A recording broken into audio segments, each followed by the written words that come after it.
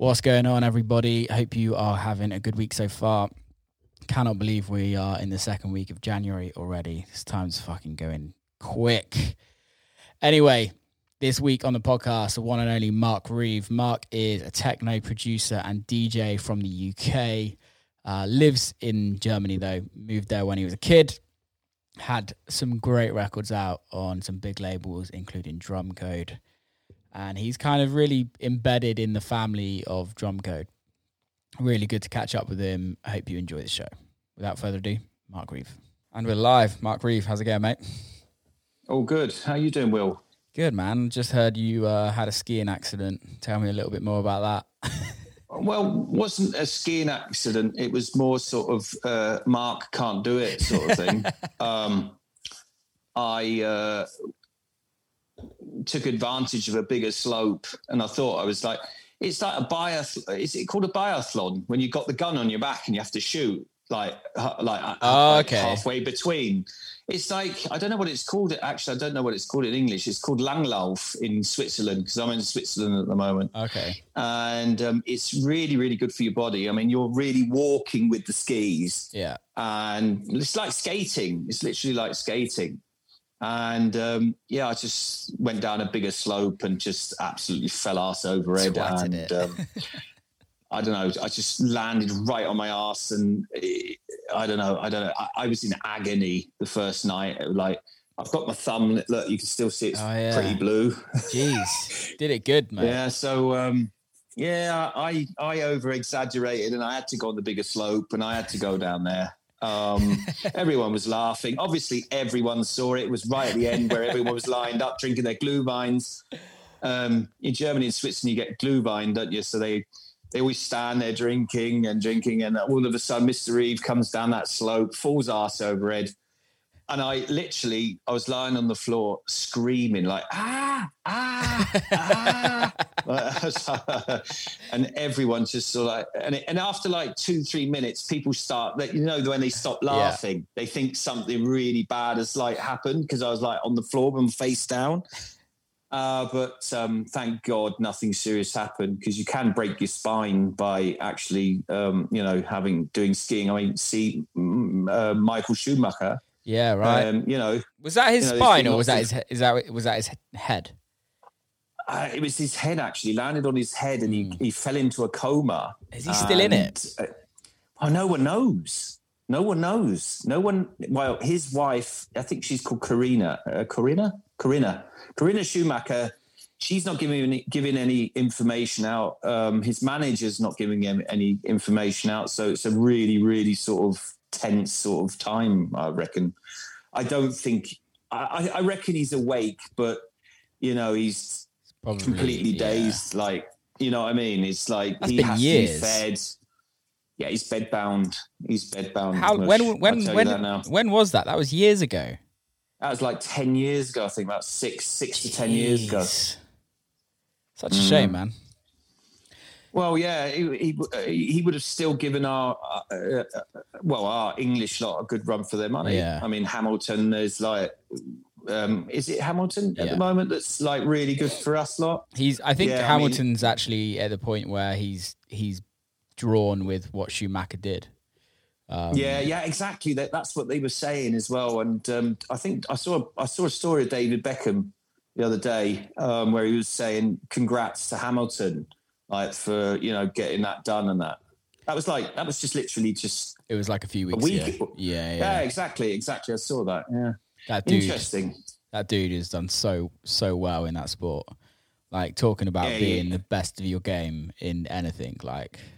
Well, yeah. Well, it's better than. Well, he has achieved more than our general footballers in the Premier League, like just sitting on a bench, like earning 300 grand a week, like just by doing nothing. Yeah. I read an article actually last week about Mesut Ozil that can't play for Arsenal anymore because he's not a team material. And they sort of said to him, well, listen, Mesut, you've had a big mouth, right? You've talked too much bollocks. We don't want you in the team anymore. Well, but you can still have your 350 grand a week. which is 1.4 million a month.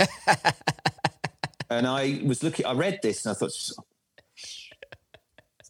that's unbelievable. 1.4 million pound a month. For doing nothing. For doing absolute sitting on your ass. He probably isn't watching the game. I think Sky Sports, and he's like turning over and watching something in Turkish. Like, oh no, I'm turning bollocks to him. No, fuck that. I ain't watching football anymore. You know what I mean? I think there's 1.4 mil. I'm like, I've always been growing up with rugby, so football was like never part of our household, and we'd always just like be like, how are they making so much money when they don't do shit? When the rugby players earn nothing and put their body on the line every week and I know fuck themselves for the rest of their lives. It's horrendous. I actually quite like cricket, actually. That was a really good game. I grew up with cricket. You know, I went to a boys' school, right? Yeah. I don't know if we still have that in England, yeah, like boys and girls school. Yeah, we do, yeah. We've still got that. Yeah. I had my uniform on and you draw like a cock on your badge, and you know what I mean? Like back in the day, like doing that, like skipping off school, you were smoking somewhere in the back of a bloody bike shed or whatever. Got your mates first testing out weed and all that stuff. You know what I mean? What's it like when you mingle with the girls' school though? Yeah, that was great. I mean, we used to skip school and we used to go to the girls' school because it wasn't far away. Yeah, it never is. Go up there and chat up all the birds, and then an hour later we'd come back and play football back in the gym. Do you know what I mean? It's like this is like God, Lord, this is like 30 years ago. But it still stays in your brain. I had my bike actually nicked outside the girls' school. I had two BMXs, and I loved them. And a mountain bike I had stolen, but it was a year later. But I had two bikes stolen in front of the girls' school just chatting up a bird. I come back and bike is gone. Second time, come back, bike is gone. Oh, motherfuckers. It's so funny how you remember these crazy things. I know. They're like I was unimportant and you can't even remember like what I did or what I had for breakfast this morning. And I can even remember the third bike, Will. The third bike was a mountain bike in KFC. No, it was Kentucky Fried Chicken. It was KFC. I was playing Street Fighter 2. I just had one of them chicken burgers, right? I was playing Street Fighter 2. I was getting to the end game. Like, I think it was, what was the end guy? It was, but by something his name was. I can't remember. Anyway, I was at the end. I was nearly to the end, nearly finished. And I saw this guy in the corner of my eye. I saw this guy because like the window was here. Right? I saw this guy jumping on a bike, go off, and I was like, "Oh, shall I chase after him or not?" Because I'm on the final bit here. I was like, "Did you get it back? Did you get it back?" I went home. No, I didn't get it back. I ran after him, but I just couldn't get that bike back. And I went home, and I remember. Oh my God, I remember my dad. Fucking back. He really. I was in the doghouse for at least like 2 months after that. Did you get a chain and padlock for your Christmas the next year? Well, I didn't get any bikes, that's for sure, Will. I sod the bikes. I mean, I didn't get any more bikes. So, a lot of great memories from England. Where did you grow up? I grew up in Bournemouth. Oh, okay. One of my best mates lives there. Our family was always back and forth between Croydon and Bournemouth. My accent is actually a mixture between London and Bournemouth. So it's like a little bit of a farmer's boy, but then back again, it's a fucking hell, you can't. It's like a lovely mixture of both. I wouldn't want to talk Cockney all the time because if I do, then, it's quite aggressive, isn't it? It's quite aggressive. It's aggressive. So I grew up in sunny Bournemouth, and I loved it. I really loved the time. I was surfing, and can you surf down there? Yeah, you can, but obviously the waves are pathetic. Yeah. It's not like Fisher. I saw he's really good actually. Well, he used to be a pro surfer. I didn't know that, did he? Yeah, he was. That's kind of how he first got his big thing. That's how he became famous. He was like a pro surfer. Him and Sets, that's how Cut Snake happened. because Oh, Fish wow. Fish was cut snake beforehand. I didn't know that. Yeah, and then he was. Don't quote me on this. I could be massively wrong, but I'm pretty sure. Yeah, he used to be a pro surfer, and then he was like a presenter for something for like on TV or like a sports or like Red Bull or MTV or something like that. And then I saw he's good. Yeah, I saw the video. It was yesterday or the day before yesterday. I thought it was a bloody hell. That guy's good. He really is. It was like getting. He was turning, like really using his back foot to like do those turns. Fantastic. I can only just about stand nowhere up. Nowhere near that. I mean, yeah, standing up is a tough one for me. On it is. You really have to stick. You have to really stick on the board, and you've got to know how to stick on the board. That's the thing about living in Australia, though. You have such great coasts, and I know. Excellent waves for stuff like that, and the weather fantastic, is just perfect. Like you don't even have to wear a wetsuit. It's just like I know. It's awesome. I don't know where he lives actually, Paul, but is it somewhere near Perth? No, it's not. Is it? I don't know. Because I went to Perth, Sydney, Melbourne, Tasmania. Do you like touring Australia? Was that touring? It's just the first flight, isn't it? That's a bit of a bastard. Once you got that first flight, and luckily enough, I talked my way into business class. So. How did you manage that? I'll tell you what. I'd rather knock off a piece of the wedge of the wage. Or the money that you're earning to get a business class flight and be relaxed. Yeah. Flying 24, 26 hours. How tall are you? I'm 180. 1 meter is 80. So that's how much foot is that? I don't know. You'd have to put it I'm Googling that because I don't. The Americans won't quickly. 180 centimeter in feet. That's like the average size for a bloke. 5'10", yeah. 5'10", yeah. Yeah, see, I'm 5'3", which is like 160. So actually, flying economy is like okay for me. You're all right then. Yeah, I'm short as fuck. So it's like I'm all right. The thing is with me, if I sit on them economic flights, I'm all right for 5 hours. But once it gets over them 5 hours, my ass starts falling asleep, my legs fall asleep. And I constantly have to get up and you bump into someone, then your drink falls over and then you're scratching on your face and it starts itching everywhere and you got babies everywhere. Do you know what I mean? Especially on those night flights. I remember flying to San Francisco and that was horrible. This little girl in front of me, I don't know if she was bitten by the devil or not, because she did not stop. It was every 30 minutes. I thought the first time when she stopped crying, I thought to myself, yes, now it's stopped. 30 minutes later, 30 minutes later, 30 minutes later. It was like pressing a button. They're little fuckers. 30 minutes. They're little fuckers. I don't know if you have kids, but those don't ever take your kids on a plane, people. And Not for a long time. I tell you what, Will, there was this Russian bloke sitting next to me. He was in the middle. He had the middle seat and I had the aisle seat, right?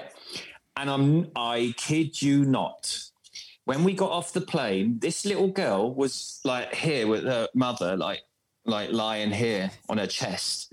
And she started laughing at that Russian bloke. She was going, wow. Had a nice sleep, did you, mate?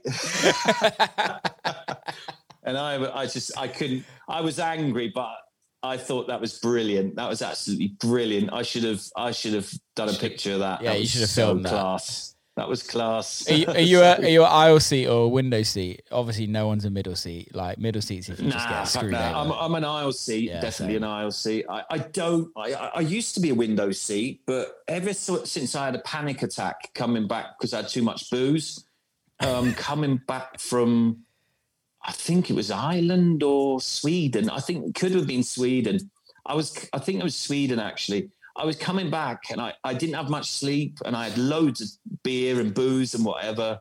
And I got this weird panic attack. Really? I started it sort of came over me like, oh God, I'm going to die. I'm going to die. I'm going to die. Sometimes when you smoke the wrong weed, right, you get that. Like, I've got to touch the wall. Got to touch the wall. Do you know what I mean? I had those panic attacks like, I'm going to die. I'm going to die. And there was 2 people sitting next to me. I thought, oh, fucking hell, I can't even get out of here.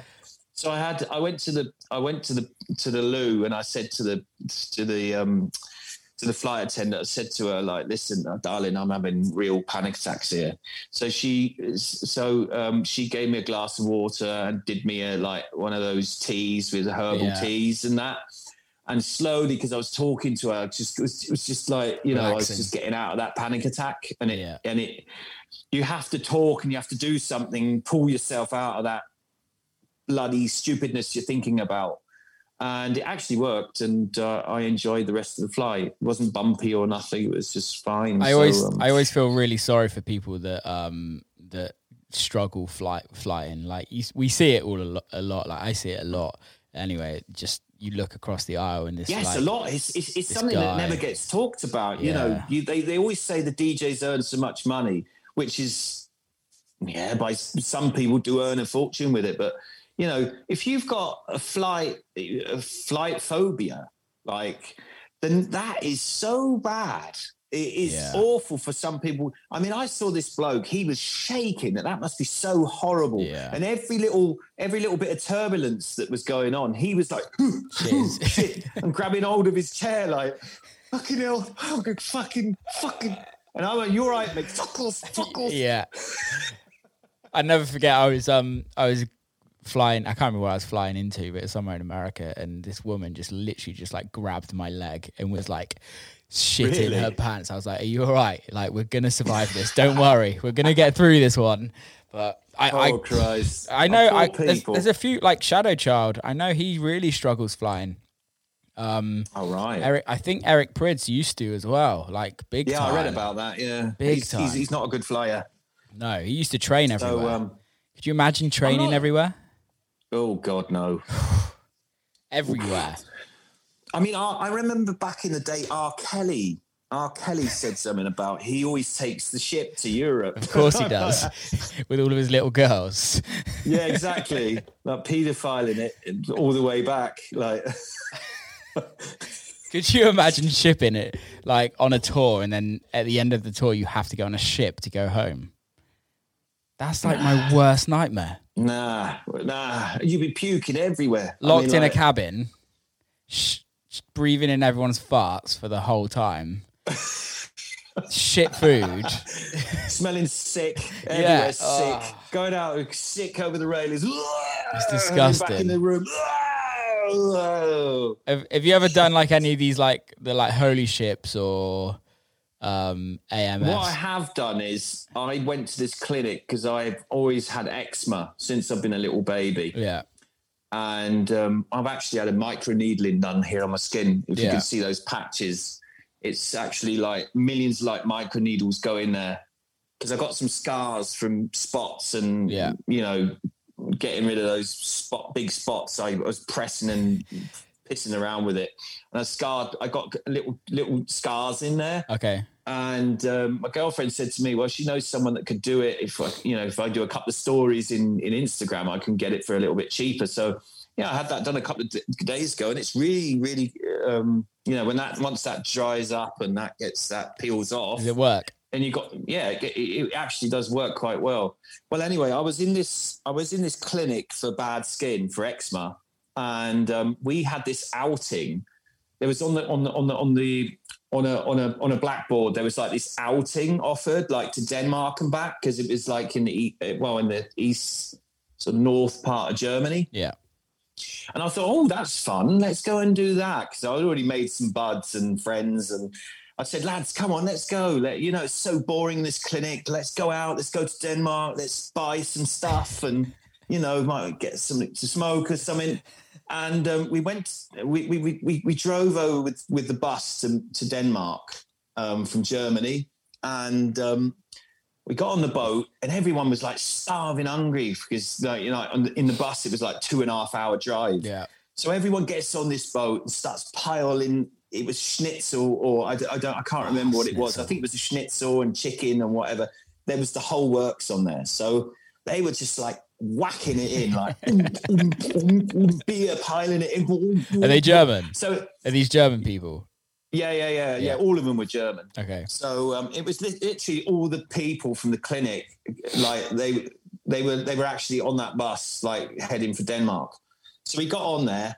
There was also a couple of other people that weren't with us. So we've all got on the boat. Everyone's piling it in. Everyone's like really, really hungry. And I remember as soon as we left the harbour, these big, massive fuck off waves started coming in. And everyone's going, holy shit. Ooh, ooh, ooh. I'm not joking. The first bloke puked up. Then this little kid puked up. Then, oh my God, there was fruit machines on the left-hand side. They were thrown up in there in the bins. It was horrendous. So I thought to myself, I can't stay down here, down on the lower deck. Yeah. I've got to go up. I've got to go up. So I go up, right, and I'm hanging on. Like, oh God, I got me sick. Oh, I'm gonna throw. So that was literally one of the. Well, obviously, I've been on a couple of boats coming back from Calais. Yeah. Visiting my dad, but obviously, I now take the Channel Tunnel. So good, that isn't it? So, yeah, it's so good. 20 minutes. You ain't got to fuck around anyway. Yeah. You're not going to get sick. It does get a little bit warm when you go through the middle part, but whatever. That's all right, isn't it? Yeah. So yeah. On Holy Ship, I remember like every year you get like some rough weather, and you're just like all of these people.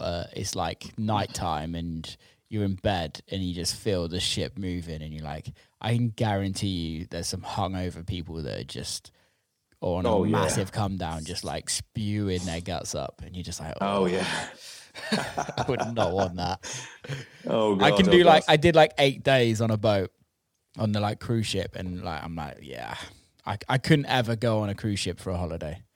No. My dad always does it because they get like deals. You get like these best deals. Get this choice that, best that, choice that. And they always do that for a couple of weeks on a boat, and like you visit like different countries, and then you come back to England again. So I don't know. I think it's Southampton or Portsmouth, or they have to drive up to Portsmouth. No. Hang on. They went by plane. I think they flew to Barcelona, and from Barcelona they did it. Like, yeah, that's it. That was that way around. But my parents said it was pretty cheap, so that's what they do are pretty all the cheap. time. I think they are pretty cheap. But I couldn't think of anything worse than just going on a boat for like. Although you get to see countries, you like get like 5 hours there or like 10 hours. Yeah, it's rubbish. I mean, it's not for me. It's not for me. It's definitely not for me. I couldn't do it. So when did you move to Germany? I moved to Germany when I was 16. Okay. Was that with family? Broke up, got divorced, and I literally got family on both sides. I mean, I've got my mother. Cool. My mother's side is German. My dad's side's all English. They all live in Croydon in London, and my father still lives in Bournemouth with his wife. So she's become a mummy of mine, second mummy. Nice. And I've got another second sister, and I've got another sister that lives in Germany with me, but not far from me. So whereabouts in Germany do you live? Near Frankfurt. Okay. I grew up with Omen and Dorian Gray and all these famous Frankfurt clubs, Sven Vath, and with him I have got like a big history with Sven. So it was. He's a legend. Yeah, it was an addictive time, like back in my youth when I came to Germany. Well, it's better than Bournemouth, put it that way. Well, it was better than Bournemouth, but I did enjoy Matcham's Market with Carl Cox. Yeah. Carl Cox would come to Matcham's Market near Bournemouth, and he would play a fantastic set like Happy Breakbeat, and it was fantastic. I used to sneak in there. I was only 13, 14. We used to go up there. We used to find someone that was 18 that would sneak us in. Yeah. And we'd go through this hole in the fence and you'd be in there. Do you know what I mean? Yeah. We were all hooked on Happy Breakbeat and drum and bass. And, it was like, if you have witnessed that kind of those kind of raves back in the day. I mean, they were fantastic. I mean, it really is nothing like it is now. It's different. Now it's. I'm not saying it's worse. It's better or worse. It was just a beautiful time in my life. Well, I find it's like now is a lot more commercialized. It's like back then, even the DJs weren't even making that much money then, really. No, not much. No. You wouldn't. You'd have a fiver on the door. Yeah. And regardless if Groove Rider or LTJ Bookham would come up to Bournemouth or exactly or Mickey Finn or like all those guys that would come up there, they would they weren't earning much. The MCs weren't earning fuck all. Right. I mean, they'd MC for nothing. I remember doing a picture with Goldie as well. I went to one of Goldie's gigs and was hanging around the booth and got to know him. What a funny guy. I mean, I've never met him. Crazy. Never met him. And then a couple of years later, he did that film from Guy Ritchie, Snatch, wasn't it? I couldn't believe it. I said to Mum, I've met that bloke. That bloke with the gold teeth. But he's absolutely fantastic guy, very intelligent as well. You wouldn't think it with a bloke with gold teeth. You would think he's an absolute dickhead, but no, he's cool. He's a real cool guy, and I know that some of my buds like Pig and Dan, and I know Dan used to produce for LTJ Bookham. Oh, really? And, where are they from, Pig and Dan? Well, Dan is literally from London. I didn't know that. And Igor is from Palma de Mallorca, so he's Spanish. Where did the pig bit come from? They actually met on a plane. Okay. And the pig bit came from because Pig likes to eat a lot of food. Okay. So they came up with the name Pig because he loves his food. So they came up with the name Pig. So it's Pig and Dan ever since. When did you start getting into like the whole not just going to a rave but playing as well? Well, it was started. I used to play in youth clubs. I didn't play. I can't remember my youth club that I used to play in. What was the name of it? It was in Winton in Embassy. That's it. It was called the Embassy Youth Club. And it would start off, I went there when I was 11. And it started off, we used to always be playing football up. We used to have this big room upstairs to play football in. Yeah. And we used to put up the goals and, we used to play football up there. And I came up with the idea because I was so into drum bass, breakbeat, techno, anything electronic. And I came up with the idea. I thought, lads, why not? Let's do a couple of parties up there. So we asked the owner of the Embassy if we could do it, and he said, yeah. So I started playing at a very, very early age. I think it was 13, 14. All I was doing, I had two cassette decks. Yeah. And I used to press play on one of them, and then the other one, we used to have this little mixer with like 2-channel mixer, and I used to switch it and put that one up and switch it and put that one up. That's amazing. So that's what I used to do in that youth club, and until I was I was the youngest DJ in Poole. That's where I was born. Poole is near Bournemouth. To play in a club in Poole. And I started to really play small little records. It was just one record after the other. Really. I had two decks, and I'd literally play one. I'd play Rick Astley, then I'd play Salt and Pepper, Classic. then I'd play Dr. Alban, then I'd play Madonna. Yeah. I remember my mother had to sign a form for me to DJ there because it was after 12 o'clock, and obviously all the under 18s had to leave the club at 12 o'clock. They weren't allowed to be there because the club would be open till 1 or 2 a.m. And I remember my mum had to fill out this form allowing me to DJ there till 2 a.m. So that was really cool. I used to hang out with the old guys, right? And all the other youngsters had to go home. So I was only 15, 16 at that stage. So that's where I got infected with it. And obviously when I moved to Germany, the first people I met there were obviously people that listened to techno. Yeah. So I came to Frankfurt and everyone was talking about Sven Vass. I was like, wow, who's this guy? Yeah. And I remember it's what I was speaking to Dubfire the other day. I said to him, I was 17, I think 16, 17. It was literally like 4 weeks after I'd come to Germany. I'd already be into the techno and wanted to go to the Omen Club in Frankfurt. Yeah. Was that his club? It was his club with 3 others. Yeah. And I actually got in there with a I had this moped license, like because in Germany you had these Vespers and these little Italian bikes, and you'd have to do a license for it. Yeah. For these motorbikes, and it's not actually a motorbike, is it? A moped or like something like that? Little scooter. And I forged it, and I was like shitting myself before I got in. I was 16, 17, first club ever to get into a club. And so like a real club. And I forged it. And the bloke actually let me in, the bouncer let me in. And I got in there, and Will... Change your world. That was me. That was me. I got in there and I thought to myself, there was transvestites here. There was people naked there, tits hanging out here. People going absolutely mental, doing lines and whatever everywhere. It was something going on in every corner of this club. People like t-shirts stripped off, sweat come dripping off the ceiling. Like Sven standing there with one of these masks on because he couldn't breathe in there. Absolutely fucking insane. And I thought to myself, this is it. That is my music.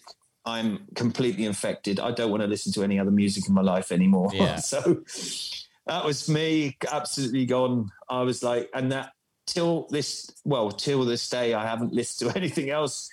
I know, I listen to different kinds of music in the car, like to chill down or sometimes a bit of R&B and hip hop. But in general, I was infected on day one, like when I got into that club.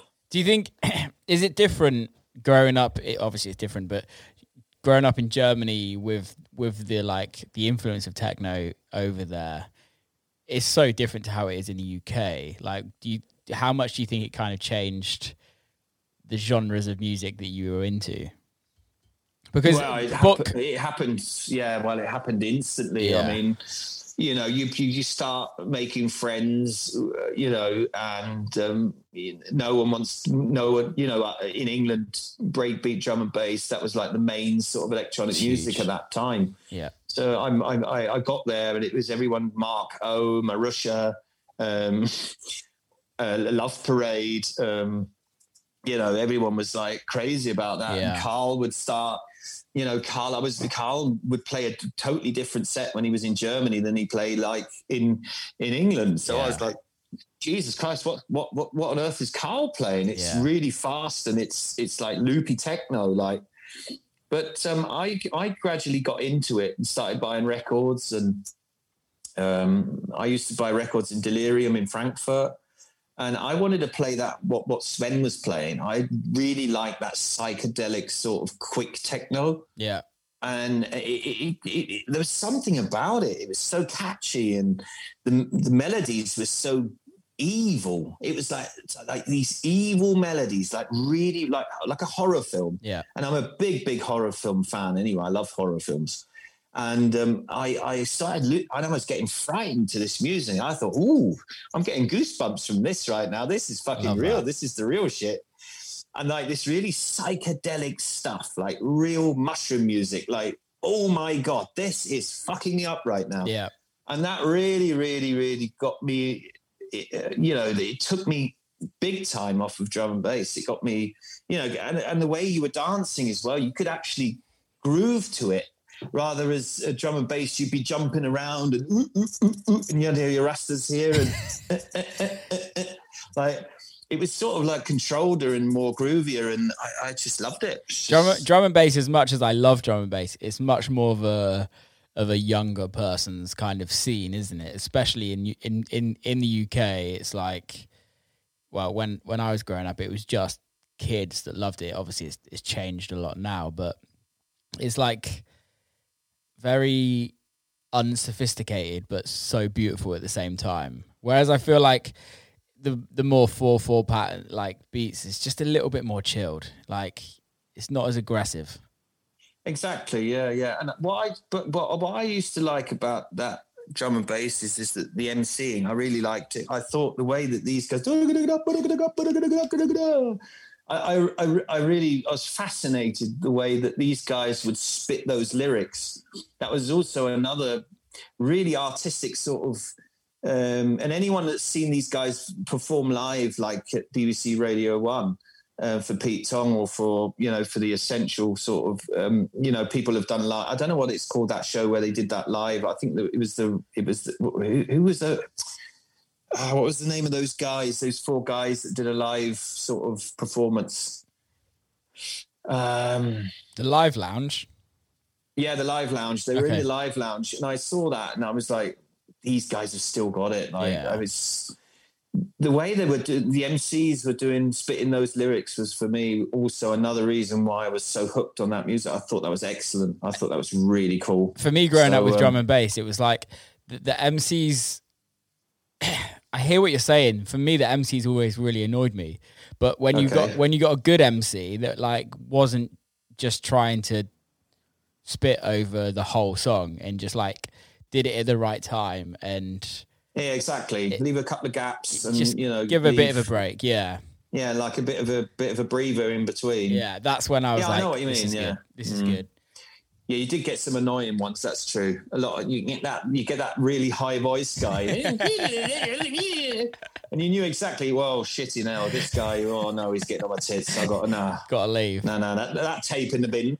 Yeah, you don't often get it. You don't get people talking on microphones in house music at all, or techno or anything. Nah, not really. Do you? No. Like Carl does it. Pete does like it. A one-off, isn't it? Pete does it occasionally. And then the guy Sven does it. Does he? I've never heard him. I've never heard him do it. He always gets pissed, like really pissed, and then he grabs the mic and he starts saying this absolute. I don't know. It's just no one understands literally what he's saying. He's done it at the Time Warp many times. You can Google it later on YouTube. I checked. Put in Sven Vath on the mic. On the mic. And listen to what he's saying. I mean, it's quite sweet actually the way he's doing it. But, who's the guy that introduces everyone at Awakenings? It is Awakenings, I think. That's Rocco. Is he like the like head guy? Yeah, he's the big owner of Awakenings. You can't get past Rocco. If you play there, then you're always going to meet Rocco at one stage. Yeah. Big guy, very big guy, looks quite dangerous actually. Rocco. I love it. I love hearing him introduce. Yeah. It's so good. I remember when I just finished my set before Denson Peak had come on, and it was just on my last track, and I didn't even see him. He was like literally standing right next to me, and he and I'm like, holy shit, who the fuck's that? I look at it, it's Rocco behind me. He said, everything is good, Mark, everything is good. And I looked over to Chris and I said, oh my God, I just shit myself. I better go to the toilet. I've never played. I really want to play one day. You'll be in there, Will. I don't know if I'm cool enough for it, if I'm totally honest. Like, everyone will have their Awakenings day. And when you do, it's excellent with all the fire going up. And what's it like? It's awesome. Like when it's not smoke coming down. It's those how do you call it? It's like those pressure. It's like that air coming out with all that the pressure, CO2. The CO2. Yeah, and the fireworks and it's like, I mean, I was there in October at ADE, and then Adam played, and then you had the fireworks going off at the top. Yeah. Oh my God, that's fantastic! Absolutely fantastic. Yeah, I really want to play. Someone let off. It wasn't a stink bomb, but it was some gas some real bad gas was let off in the middle of the dance floor. Oh. And I said to Adam, what the fuck is going on? My eyes are stinging. And someone actually let off like tear gas, tear gas, like tear really? gas bomb or something like that in the middle of the dance floor. I couldn't believe it. And Adam said to me, we better go back. So we went back to the tent. I don't know if you've been in the tent. You've probably been in the tent. I've never been there, mate. I've never been there. All right, you've never been there. No. We went back to the tent backstage and you know, I had to wash out my eyes. It was horrible. Oh. I've not spent much time in Europe at all touring. Like, my touring days are like literally America. I started more in America than in the UK, which is weird considering I'm English and live in the UK. But well, everyone's got their main countries, right? I mean, I'm very good in South America. I mean, I've been touring a lot in Chile and Santiago. Actually, that comes to my mind. 2 days ago, I was watching a video on YouTube of myself. Just stroking the ego a little bit. No. Sometimes, you know, every time I do this sometimes when I'm lying in bed with my missus. Like, do you Google yourself? I Google myself and go, "Oi, look at that! Look at that! It's fucking going off!" Like you know, pretending to be like the real 007. Like, oh yeah. Oh, I love that. Yes, Bond, James Bond. You've got to Google really yourself. Showing off, and I'm going like, look at this in Chile. Look, I was in Santiago. Look at it's fucking going off. And actually, your remix I played your remix from Adam. Oh, really? From, Losing Your Mind. Yeah. So she said, "Oh, that's a good track." I said, "Yes, Will. That's the guy I'm doing this this interview podcast for." with. Oh, right, really? Podcast, yeah, not interview. So thing, yeah. It's hilarious actually, and it really did go off your remix. Thanks for that. That was fantastic. No, I was surprised Adam released it. Really, but no, it's awesome. That bass, it does work. It really does. Every time I played it, people hands up in the air, and it wasn't really because of the things in your mind. It wasn't really because of that. It was actually the drop that people were getting into. It's that big drop right at the end. Boom, boom, woo, woo, woo. They loved it. They absolutely loved it, especially in South America. People were going nuts. I played it in Brazil. I played it in Chile, in Peru, in Argentina. And in Argentina, it really went off in Argentina. I really want to go to Argentina. In really Cordoba, it was fantastic. I mean, that place, Cordoba, is insane. When you tour, do you like spend more time? Do you take time out, or do you literally like in out, shake it all about? No, I take time out. I like to relax. I like to chill out most of the time on the beaches or on the swimming pool, or get a bit of sun in my face. Yeah. Because I think I enjoy these countries. It's not like an in and out for me that I need to look at something. I mean, I want to get to know some people. I want to know the culture. I want to breathe in that air, what they breathe in. Yeah. I want to look at how these countries are developed or have developed themselves. I want to see if everything, what people are saying or stuff that's been going on in the media, if that's true. Or not. Yeah. You know, and you can only see these things if you're actually there. 100%. It's like an iPhone. It's like an iPhone that's going to say it's going to snow tomorrow, and it shows it's snowing, but actually when you're there, it's not snowing at all. You've got sun. Do you know what I mean? Yeah. So it's like, for me, it's really important to really discover these countries. I never really did it. I'm always one of the in and out people, and since obviously coronavirus, I've just been like, okay, I need to just when touring's back, every time I go somewhere, or not every time, but when I can, is to like just take some time out, because we do all of this touring, and you're like, and then you come home, and now we're in the situation that you're in now, and you're like, what the fuck? What's the point? I know. It was the panic attacks that did it for me. I was in and out, and I got these panic attacks, and I thought to myself, well, I have to start chilling. Yeah. I can't do that. I can't leave on a Thursday, come back on a Friday, fly again on a Saturday, and then just, keep on flying and keep on having the stress. and getting these panic attacks and getting anxiety, because I at that time I didn't have a girlfriend, so I was literally, when I come back, I was on my own. Yeah. So I didn't have anyone to talk to, I really think it's also important that you find yourself a partner as well. I know a lot of people saying being single is, you do have your positives by being single, but I actually have changed a lot. I used to love doing things alone, but since I got a little bit older, I really like having someone at home, someone who come home. I can sort of like tell her the stories, what's happened, or it's the same as touring, actually. I'd love to have someone with me. I know Adam's got Pedro and all these big guys have also got their tour managers, and I really know now why. Because it really does make the whole experience different when you can share it with someone. It's very nice. Yeah, so, on my last tour, I had like my manager kind of came around with me a lot, and I had like some film guys that came around, like who are all my good mates.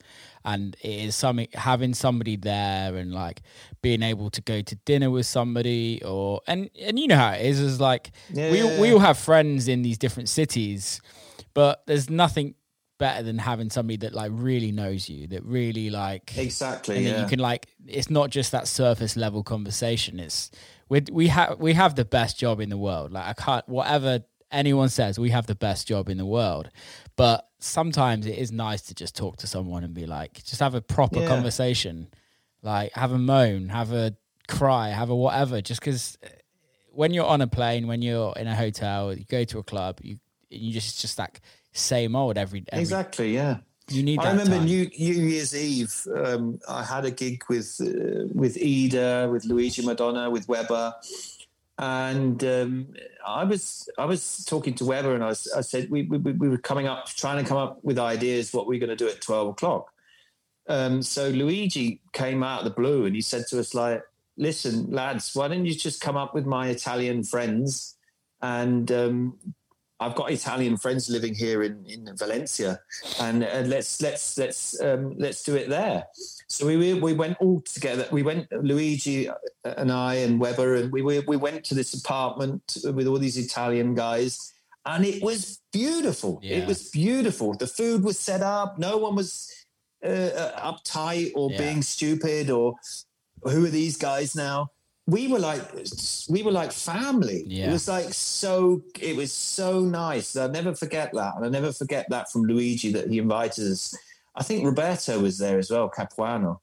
And it was what a fantastic, lovely night. And I don't think Weber will ever forget that either. It was such a lovely family sort of experience. It's amazing, man. I remember going, I was playing. So Boxing Day in the UK is obviously like a huge thing, where it's like a big family thing. Whereas in America, it's not. And I remember flying out of the UK on Boxing Day to go and do a show in America. And all my friends from like San Fran, they all of their family were over, and they were like, just come over. And it's so nice when you can kind of go into somebody else's family or friendship group, and you're just like, yeah, I feel pretty good now. Like, it's so much better than just staying at a hotel room, like twiddling your thumbs, and you're like, what the fuck to do now? Yeah. Although I can't watch any porn anymore. Fucking hell. I'm drained. Although I say that, and I do absolutely love being by myself. I have this like, oh yeah. That is quality time when you sometimes have your own business, that isn't it? It's like, it's like it is like quality time sometimes when you've always got people around you the whole time, or you've got a big family, kids are running around everywhere. I think that everyone has that sometimes. Even a lot of mothers now. Even a lot of mothers have that. They want to get out. I want to go out with my friends, like just once, or take the kids. I just want to be on my own, and just relax a little bit. Yeah. So do you have a German passport? Yeah, I got both. That's dope. And I actually got my English passport 3 years ago because I had the feeling that Brexit was going to come up one day or another, or something was going to happen. Something silly was going to. I had a funny feeling about it, so I got my English passport, and so I'm in and out of the UK as I please. Handy. You're so lucky. So, I know. It's excellent, and actually, I'm allowed to have it as well. Yeah. Some people are not allowed to have double passports, but I am actually allowed to have it. Is that because you have parents in both? Exactly. Yeah. It's a blessing. It's an absolute blessing for me. Yeah. So, all the fees that are going to come up when you're a DJ and you want to play in the UK. I mean, obviously, then you need a work permit or some kind of, it's going to cost about £300, I think I've heard, or between £200 and £300. So what a pain in the ass. Lucky enough, I can just go through the UK border with a smile on my face and a crunchie. Do they not have crunchies in Germany? No, they haven't. Oh God, no. I'd love a crunchy. And what I miss most is a roast dinner. Oh, yeah, they don't do that, do they? Yorkshire puds with all that gravy, with just a bit of gravy on it. Oh, I tell you what, though, you have a curry. Is it currywurst? Currywurst, yeah. Oh man, that's like crack. I could eat. They are. I could eat that all day long. There's a place called Best Washed in Town, and they make these. What's the translation? Is that best sausage in town? Yeah. Exactly. Washed. And they make these sausages so bloody hot. They got an A, a B, a C, D, E, and an F. And literally the F sausage. If you eat that F sausage, you're going to be on the toilet all day. I'm telling you. You can't even, when you put your tongue on it like that, it's like it numbs your tongue.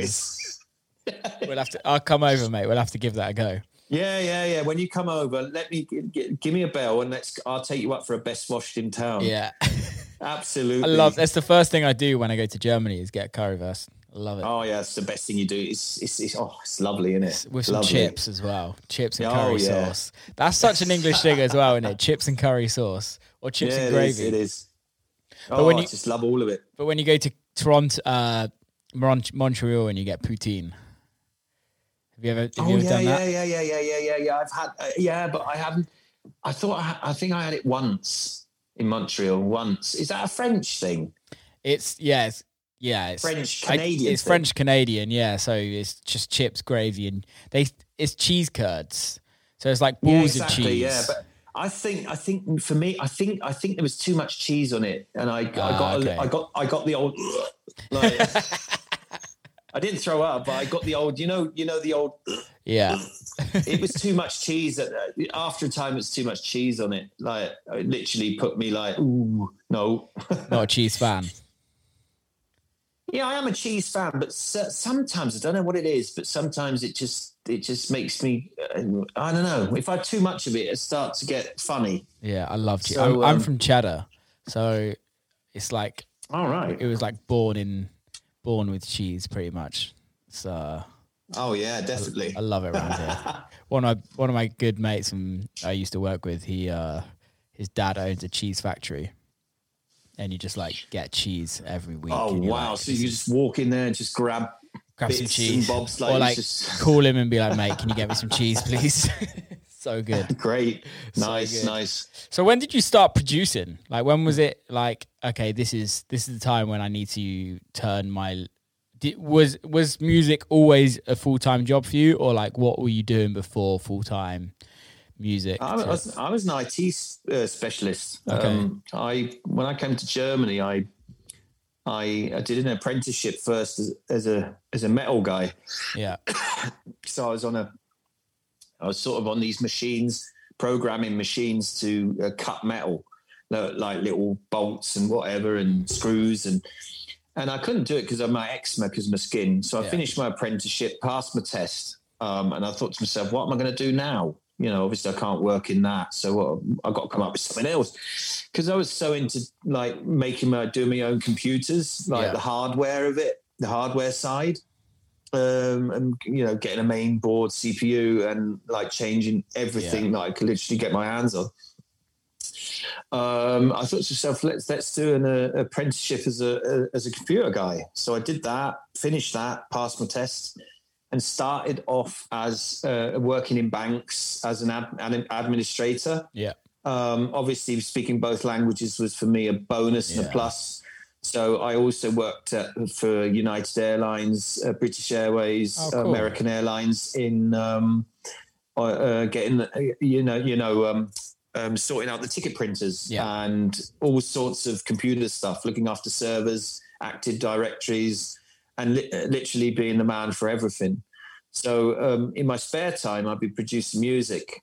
Ever since I got to Germany, I was mixing with the right people that already had, they were doing, I think it was Cubase at the time that they were using. Classic. And I got into producing music. I was just hanging around in studios with guys that really were into that kind of stuff. And that's when I started producing. I think I started with like 18, 19.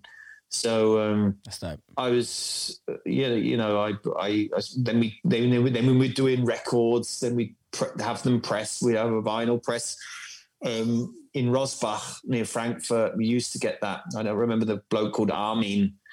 He used to press. We used to do 500 pieces, and we used to deliver the vinyl to the. We do it. We go up to a vinyl store ourselves and deliver those vinyls to the people straight. We get a certain amount of money for it. Yeah. Upfront payment. Then we give them like 50 or 40, and that's how we do it. And that's bloody hell. That's ages now. That's like 25 years ago. Long time ago. It's like that was the start of producing. So when was the transition from like, okay, IT job, goodbye, or are you still in IT? No, not anymore. In 2011, I always had a very, very strong bind to Cocoon and Sven. And I was big friends with a guy called Ingo Boss from Cocoon. And we'd hang out with each other. We'd go to the parties together. And Ingo, we would always try. Ingo would also always try and get onto the label himself, although he was working there. And I came up with this track called Daybreak, and Ingo said, "Oh, do you know what? Just put it on vinyl, and I'm going to put it in a pile, in Sven's pile, because Ingo would literally sort the records out for Sven." Yeah. When he was playing, before he was playing, he'd sort out all the demos, all the promos that Sven could listen to, because Sven would obviously have his office just above Cocoon Club. Yeah. So Cocoon, the company Cocoon, would be above the Cocoon Club. They had their office up there. They haven't got it there anymore, but they used to have their office up there. So he literally put my record in between the pile of the promos. So Ingo gets a phone call from Sven saying, "Who's this? What are you doing with this record?" And Ingo says, "Oh God, shit! Oh fuck! What have I done? Oh no! I'm gonna get a bollocking for it." But at the end of the day, he said, "I've never heard of Mark Reeve, but I love his record." So he absolutely loved that record, and that was literally the start for me. He played it on the same night he got it in Cocoon Club. Wow. And I remember getting videos from my friends. "Oh, Sven's just played your track. Oh my God, he's just played it." And I was playing at another club in Vienna, in Austria. And I literally looked at this video all the way back to Frankfurt because I was driving. And I think that was the start where I thought to myself, well, if I keep on going, I could really make, a career out of this. So thank God I had my mother always by my side that would always help me out because, I was buying records like mad, not being able to pay my rent, didn't have any food in the fridge. And literally, My mum, I love my mum so much for that she was giving me that support I needed at the time. And it came to the stage 2015, 16, where I was touring so much. Yeah. I was like, every week I was somewhere else. And I'd come back in the office. I'd come back in the office and, try and work. And my manager said to me, well, listen, Mark, I mean, you are absolutely on another planet at the moment. I don't know what planet you're on, but we got Monday and you should be full force with working. And I looked at him and said, mate, I've got to go home. I'm fucked, right? I've just done Friday, Saturday DJing. Don't get on my tits, mate, right? I've got to go home. Feel sick. So I did that a couple of times, and then I got pulled in. He said to me, listen, mate, Mark, we need you 100% here. If you can't give you 100%, then go and get your go out there and do it. Go and try and be a DJ, because that suits you. That suits you much better than what you're doing here. When you're here, you're phoning with promoters, you're phoning with managers, you're phoning with bookers. Literally, I know more than I even know a business that I didn't even know of before because of your phone calling. Because he was always listening to what I was talking. He said, "You're a good lad. You're a funny lad. You're excellent in the team. You're a team worker, but you have to fulfill your dream. Go out there and do the DJ, and that's better for you." Love that. And I said, "Thanks, mate." I mean, I worked there 5 years. I was doing that 5 years. And literally all together with all the IT work I was doing at the stage, I did it 12 years. And after 12 years, I thought to myself, let's have a crack. Yeah. Because I can't do both. I can't focus on both. Let's get going.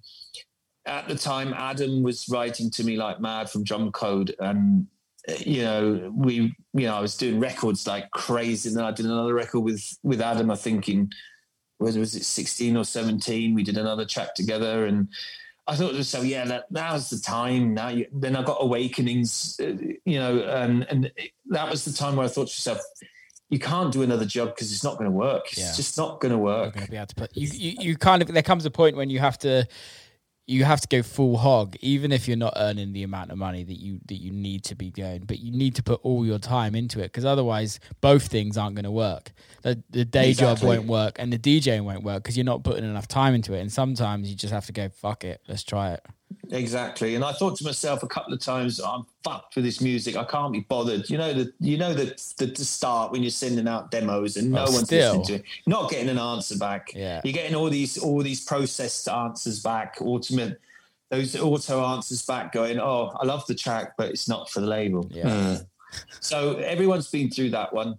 I do it myself as an A&R. I've got my little label, Subvision. Yeah. And, I have to tell people that the same. So I can't get into big conversations because I ain't got the time to do it. Right. So I know I'm people are frustrated by that, but if you keep on going and your music is good, and it really is good, then you will get somewhere with it. So that just proved me. I just needed the time to really focus on the money side. Yeah. Is it going to really work or not? Because you have to pay bills. Of course. No one's got a money machine down in the basement that prints pounds or euros, and you have to pay your bills, and it had to make sense before I became self-employed at the end of the day. So at the end, I thought to myself, let's have a crack, let's get going. And I pulled it off until now, till Corona came.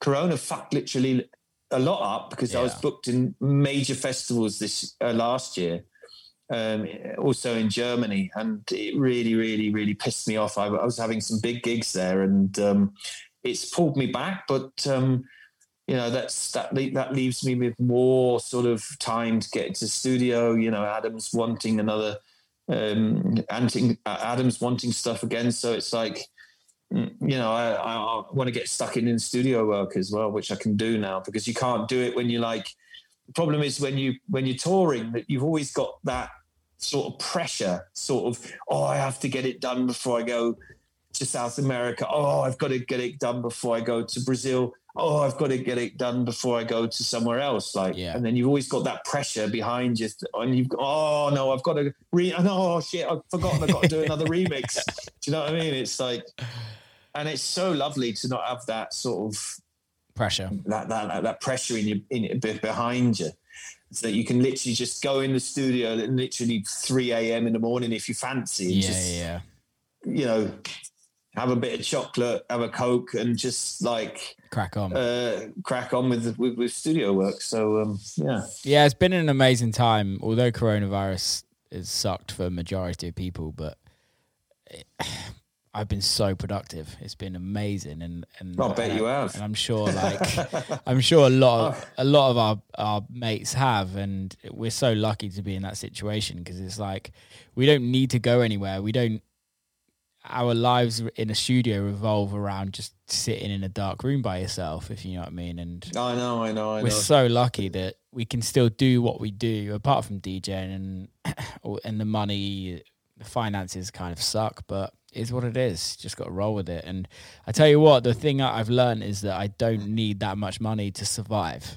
And I don't. Well, yeah, that's true. I do have a passion for cars. Okay. That means I have a C43 at the front that has to be paid for. Yeah.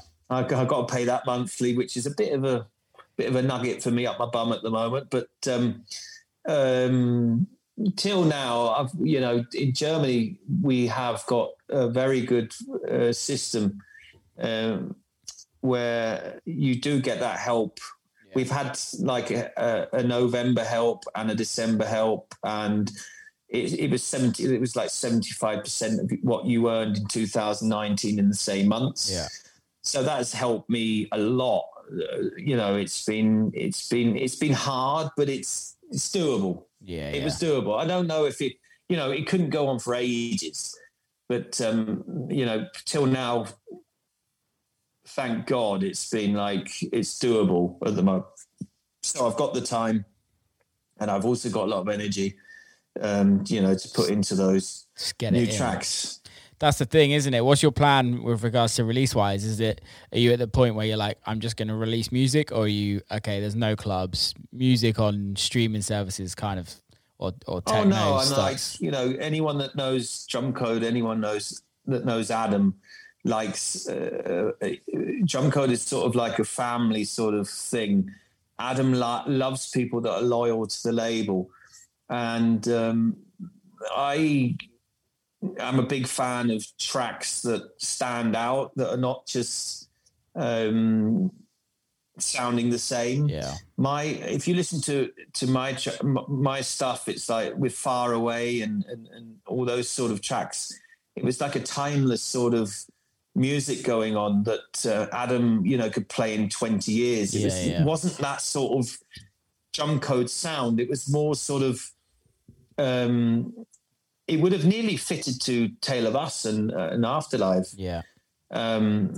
Which they wanted the track actually as well, but I ended up giving it to Adam because I've been a loyal guy to Drum Code since 2012 now. I've been working with them, so it's like, and I think that once you have got a bond with someone that has got a good label like that and a massive label nowadays, Drum Code has become a institution. big.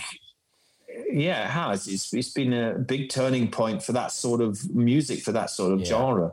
It's changed techno a little bit as well.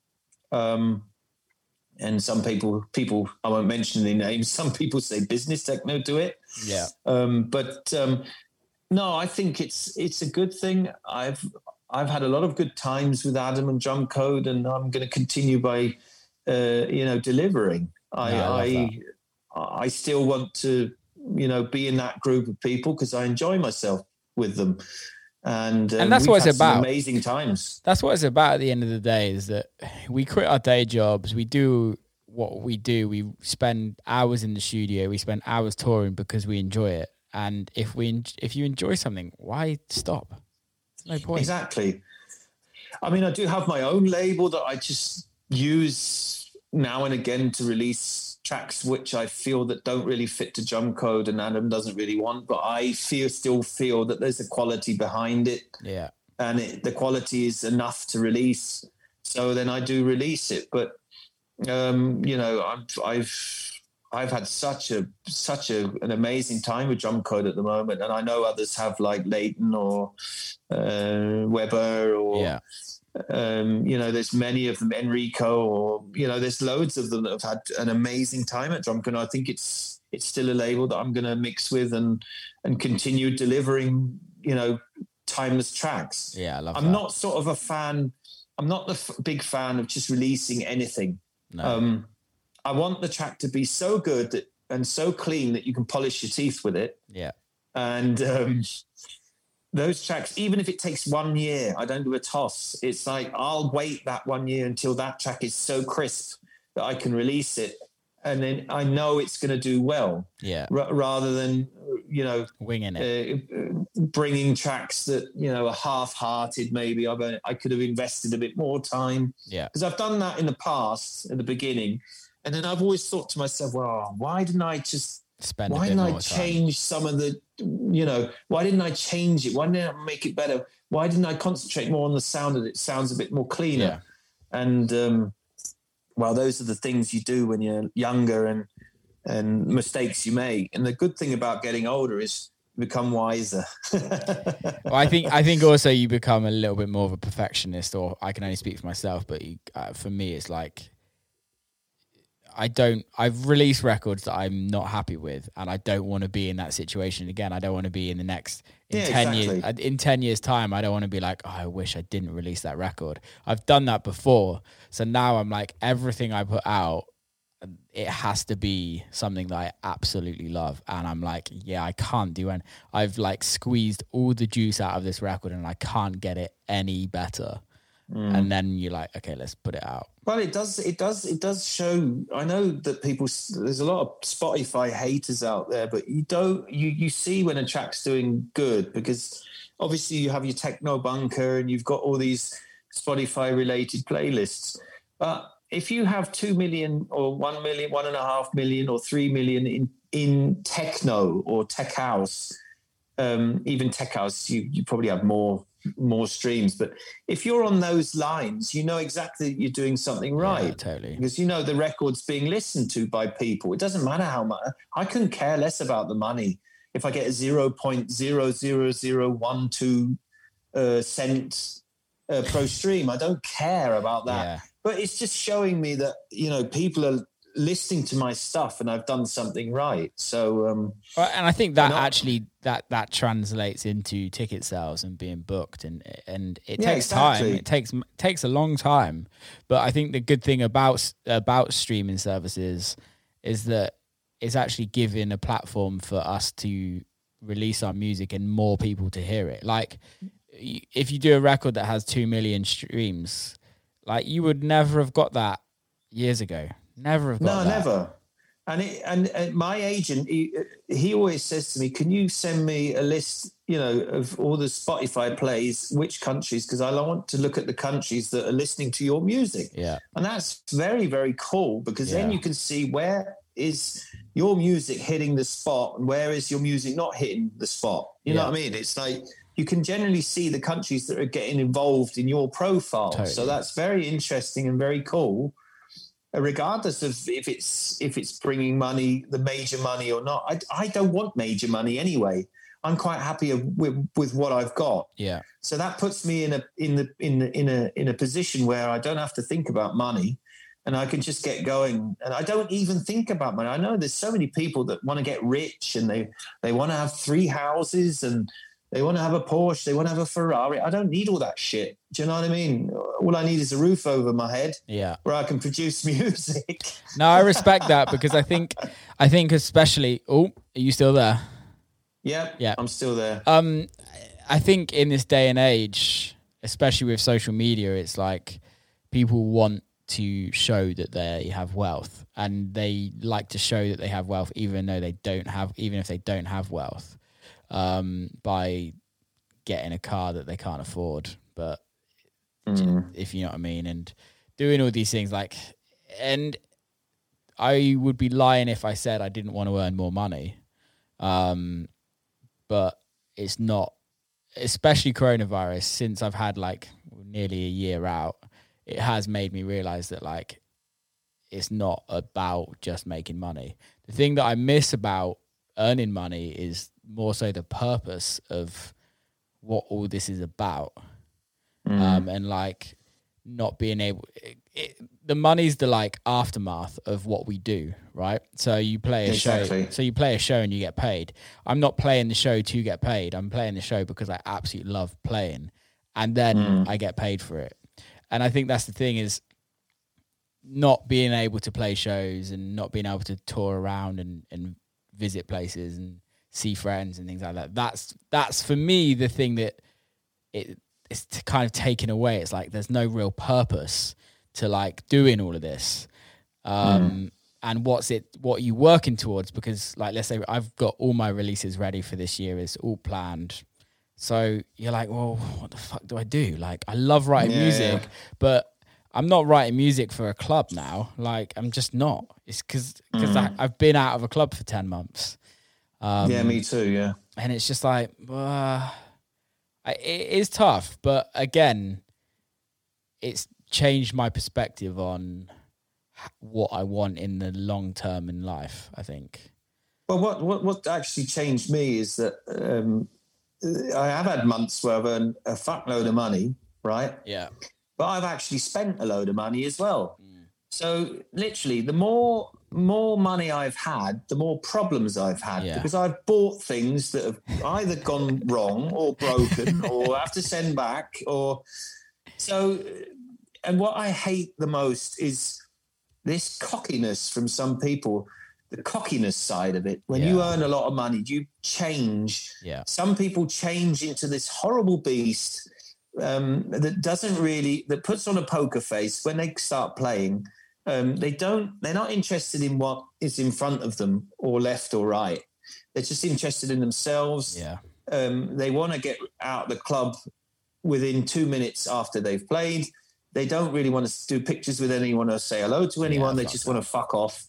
And just, earn that money and that's the thing that gets me the most. This cockiness in our scene or in our business, that really puts me off sometimes. This not being human, the human side has gone missing, and we're becoming, some people are becoming just robots. Yeah. And if people are writing comments, for Christ's sake, you can't answer all your comments, right, on an Instagram posting, for example. But you can answer some of them, for Christ's sake. If you've got the time to post a fucking picture in Instagram, then take the time and comment under people that are supporting you and showing love for you. I agree. Right? That's what really gets on my nerves sometimes when I see some of the big guys. I'm not saying any names. It's not just the big guys. I think it's in your system, maybe. I don't know. I don't know if it does have to do with the money you're earning or not. But that's the thing that really bothers me the most. This just, this being totally, totally ignoring sort of the sport and the love you're getting from people. I like giving back. I like giving more back. Yeah. I like getting back, but I like giving more than I get back. I think realistically, the what you're saying is the ego, the ego in people, in certain people that they have, that because they're a famous artist or because they're a famous whatever painter, whoever,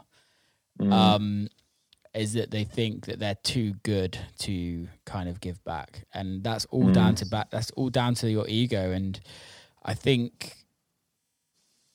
what you have, the people that are extremely huge, they're never going to go anywhere because they're so big. But majority of them will have their 5 minutes of fame, and then eventually, because they haven't built that community, because they haven't given back to their followers, their fans, whatever you want to call them, the community just loses interest, and then it gets to the point where people just don't actually want to interact with you, and they're not fussed about seeing you because they've seen you so many times, and you don't give them anything back. And like, I respond to everyone on every platform pretty much. Yeah, I try to as well. Yeah, and for me, it's like I haven't had a hit record. I've don't get me wrong. I've had a good career, but I'm not like one of the biggest artists in the world. And yeah, I've still got a great following. And part of the reasons because of that is because I comment to everyone, anyone that DMs me, I respond to them. Like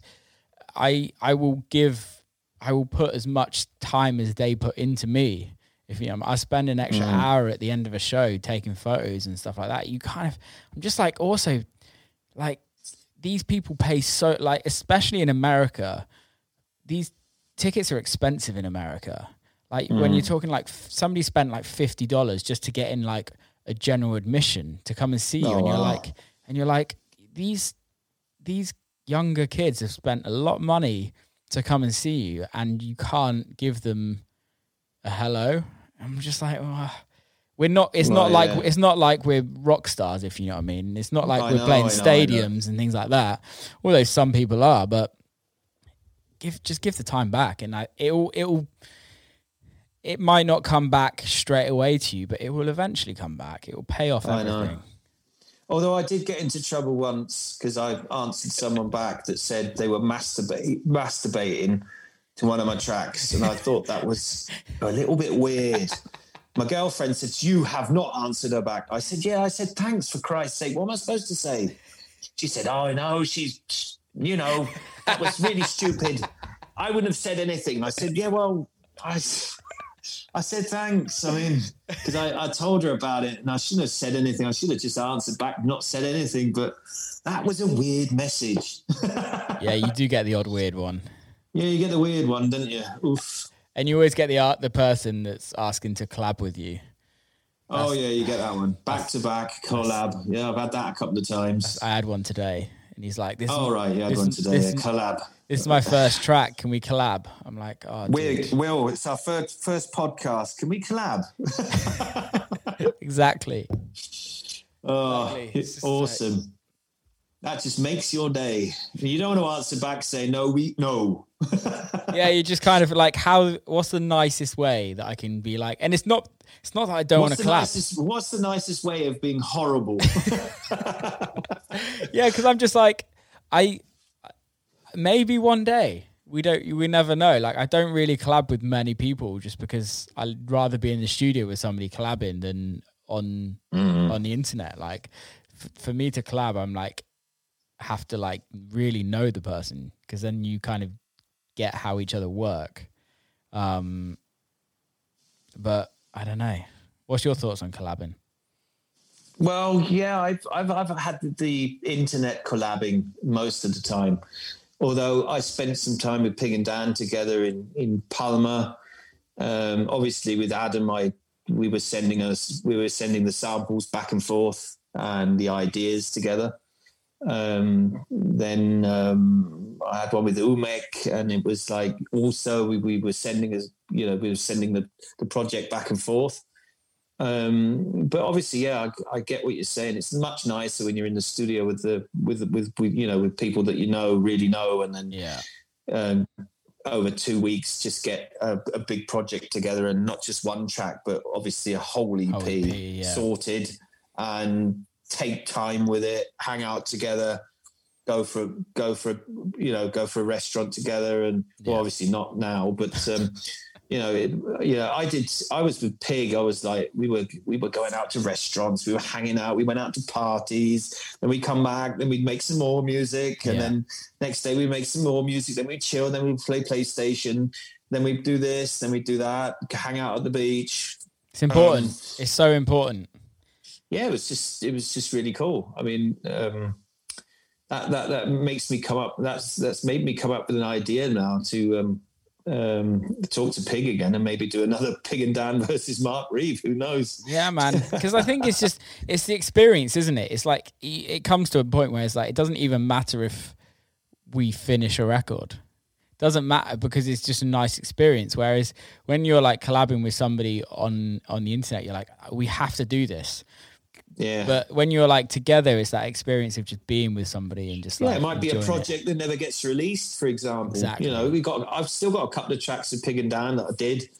I'm playing them, but I'm not going to release them. Yeah. So These ones are always going to be little special, little secret weapons that are going to just, and people are going to come up saying, what's this? What's this? And I say, oh, I can tell you, but you can't have it. That's the best thing ever, isn't That's it? little secret grenades in your pocket. You need a couple of secret grenades where no one's got. Those are the best ones. And the ones you've been in a studio like for 6 hours and it's not really finished, but you say to yourself, well, I'm going to give it a crack anyway in a club, see if it works. And it comes on and it goes fucking off. And it slams. Oh my God. And then you're like, I don't have to release it. And you're like, I don't have to like deal with it. I don't have to like fix anything, just how it is. And it's always going to sound like that. It's just like real raw sort of material coming out. Like, half mastered. How many times have you had records that you're like, this record needs to come out, but no other like label is like, gets it? I've had that so many times. And then when they hear it in a club, when they eventually play it, they're like, oh, now I get it. Yeah. I've had that. Yeah. I mean, obviously I think I've had 4 EPs on Drum Code, and I don't know. It's something about, I don't know. Adam always gives me a chance, although it's not really like the rest. I think he likes my sound because it's a bit unique. Yeah. It's not like, I'm not being boasty or anything like that, but I listen to my tracks, and then I listen to the general sort of drum codey track. Yeah. And it's very different to the rest of them. So I think it's also listening to Enrico. When I listen to Enrico's stuff, although Enrico is his music's a lot more. I think his music's a lot more commercial than mine. Yeah, more hands up sort of sound, more proggy more sort of a proggy trancey sound. Yeah, but I would say it is something unique. To have that unique sound, and it's like coming back to what I said before. Like if you have that bond with a label, then I think till it comes out, people really then start understanding what it is about. Yeah. Funnily enough, people then say, "Oh, that's a Drum Code track, or that's a Dirty Bird track, or that's a Ninja Tune track," or as soon as it's funny, or it's a Hot Creation. Oh, that's a Hot Creations track. You know, it'd be a track that was on a defected various artists album, and then it would come out on Hot Creation, but it would be a Hot Creation. Oh, that's a Hot Creation track there. Oh yeah, I can hear it.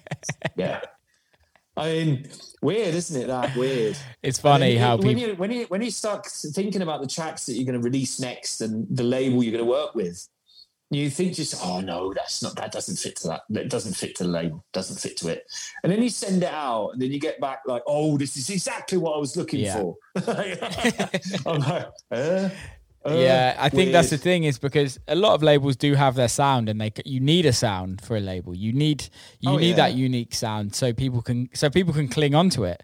So people know, they go to a Drum Code show, they know exactly what they're going to get. And that's no disrespect to Drum Code. It's the same with Dirty Bird. You know what you're going to get. Hot Creations, you're going to go to a Paradise Party. Maybe not so much, the lineups have changed a little bit, but you know what you're going to get. And it's like, you need that identity as I hate the word, but as a brand, you need that identity. But it's the thing that cracks me up is when people get like too up their own asses and like, oh, I won't go to Drum Code party, or I won't go to Hot Creations party, or I'm too cool for Dirty Bird now. And you're like, fuck off. Like 3 years ago, you were loving it. Just like, enjoy it. It's just ridiculous. I've got wankered once and I've danced to a David Guetta song, for Christ's sake. Fucking just admit it. Haven't we all? Haven't we all? I had a Russian bird in Bournemouth I was humping. And we went out once and we got pissed. I had a load of vodka Red Bull and we were dancing to David Guetta and fucking Justin Bieber. Fucking hell, there it is. It's gone out. I've admitted it. Ooh, damn, I'm a bad person now. You're gonna start wearing. What I mean? You're gonna start wearing white jeans now. I listen to EDM. I'm EDM now. Oh my god, what am I gonna do? Anything? I don't know what's wrong with these people. I've got there's loads of songs, even there for EDM. I've listened to a couple of tracks and I thought to myself, oh, that's not bad actually. Yeah. Whatever. You know, this stiff people sometimes really You know, I luckily enough, I don't know many people like that. So. No, me neither. Thank fuck. I've got wide. I got wide. You know, Carl is the best example, actually. Yeah. Carl Cox. You know, he digs down really, really deep down in his little crate and pulls out like magical sort of 70s, 80s, 90s records that you think, oh my God, it's an old Motown that I haven't heard for like 25 years, and just whacks it on his ones and twos, and you think to yourself, fucking hell. Amazing. There's only a certain amount of people that can get away with doing that as well. I know, but it's just amazing. I mean, I listen to that show that he does quite often, and I think this is great music for the car. I mean, just, you know, get all that stuff and get that set right in the car. Do you know, there's a Motown and like sort of like blues stuff that's sometimes going on in his little show there. That's fantastic. Yeah, I love it. I absolutely love it. He is the G man. I think it just also, all these different genres makes you come up with more ideas to put into your tracks. Yeah. You know, you shouldn't be like saying, no, I'm not going to listen to this. No, I'm not going to go to that party. I've been to a hip hop or an R&B party, and I've been inspired by it. Yeah. Like, do you know what I mean? I think it's about who you're around and the people you're with. At the end of the day, you can go fucking anywhere if you're with a good bunch of mates. Yeah, exactly. And I got inspired. I think I was at a dinner, gala party, garden party, something like that, where all sorts of music was being played. I come home and I think that was the time where I did Far Away, and I got inspired by the stuff that there was obviously on the Dune 2. There was an arpeggio that I literally just sort of like, you know. How can I say it? Because I got a lot of jip in YouTube saying, it's the fucking Dune 2 fucking arpeggio in there, and you nicked it. And yeah, but I said to that guy, listen, mate, but I had to sit like an hour for 2 hours sorting it out, and it wasn't good when I started off. You know, you do have to make some tweaks and some stuff to it that it sounds good, okay? Some people are just wankers. People are saying, like, these people say, I could have done that in 2 minutes. I could have done that in 30 minutes. It would have been fine. And I would say, no. It's not like that. Definitely couldn't. I love those people, though. I love those people because I'm just like, go get it doesn't matter. It doesn't matter what you do. You get these people that just come round a corner and they just slag you off. It doesn't matter what you do. I love them. You do it wrong. You do it wrong all the time, and they are better than you. I love them. I absolutely love them. And you can't be better. I used to have some guy, and he would always like comment like really horrible stuff on my pictures on Instagram. It reminds me a bit of Alan Partridge. You don't know me now, do you? Like when they were fighting in the studio at Norwich. Yeah. Do you remember Norfolk Knights, Will? Norfolk Knights. Classic. That was so funny when they started taking the piss out of each other. Classic. Yeah, and this dude, he would like always comment horrible shit. And I ended up just I'd always respond and be like, all right, mate. And then I DM'd him and I was like, mate, you do realize like, it doesn't bother me what you say, but you're going to say something to somebody one day and it's going to really fucking hurt them. And you're not going to realize the power that your words have on social media. And he was like, man, I'm so sorry. I didn't know. I just do it for a bit of a laugh. And I'm like, well, it's not. Wow. I was like, it's not funny, man. Like, it's fine for me. Like, I can deal with it. I can handle it. But you're a 35-year-old man. Go fucking get a life. Yeah, you always get, but you know, I love the banter. Yeah. Like, the banter's so funny. Oh, I hate that word. Like, and you're like, oh yeah, but I didn't get it, mate. I didn't get it. Yeah. I'm pretty hurt right now. Like that hurt. I feel like I might not be able to sleep for the next couple of days because you've just like really pissed me off. My blood pressure's sky high. My wife's, she's even sweating by looking at me. Yeah, definitely. Wankers. Mate, we've just done an hour and a half and I've got to cook some pizza for the family. Good stuff. I've got to go downstairs as well and talk about my wounds. Do it, man. Yeah. Be a proper man and drag it out. Like, exactly. That's what we do the best. Phone my mum. It's what we do the best. Before we go, how can people follow you, check you out, etc., etc.? Well, yeah. Instagram is Mark Reeve Music. The same on Facebook, Mark Reeve Music. They're both the same. I've actually put in a new Mark Reeve official because I wanted a second page just for, I don't know why I've done the second page, but I just felt like doing the second page. Coronavirus, you got bored. No, because my one, well, funnily enough, my first one's full of bots. Oh, really? Full of shitty bots. Yeah. I hate that. I don't know where they are coming from. I get like 15 users a day, and none of them, I haven't been on any sort of weird profiles or something like that, or I've done some weird shit. I just get like 15 people that have got nothing to do with techno, and I don't know where it's coming from. And I thought to myself, well, fuck that. I'm going to start fresh. I'm going to start a fresh page with a Mark Reeve official and just see and really work out the real techno followers and blend out like the nail polish ones. The shit ones. You know what I mean? Yeah. These companies that want to sell nail polish or, or these influencers or these women that are just selling total different other products than whatever you're doing. So, I just thought about doing it. That's Mark Reeve Official. The others are Mark Reeve Music. So everyone can check that out. And SoundCloud, I've got just Mark Reeve. And I've got some, not yet, but I'm not going to say anything yet. But I do have some tracks up my sleeve that might be coming out this year. Nice, man. I look forward to it. Well, thank you for being on, man. And let's catch up soon. Yeah, thanks a lot, Big Will. love, mate. Have a great evening. You too, mate. And that is a wrap. Big ups to Mark for coming on the show, and thanks for listening. Huge love to everybody that's listened to the show. If you did enjoy it, please share it. Please give us a little review. Send it to your friends. Send it to whoever you might think will listen to it. Big love. Keep safe, and I'll speak to you soon.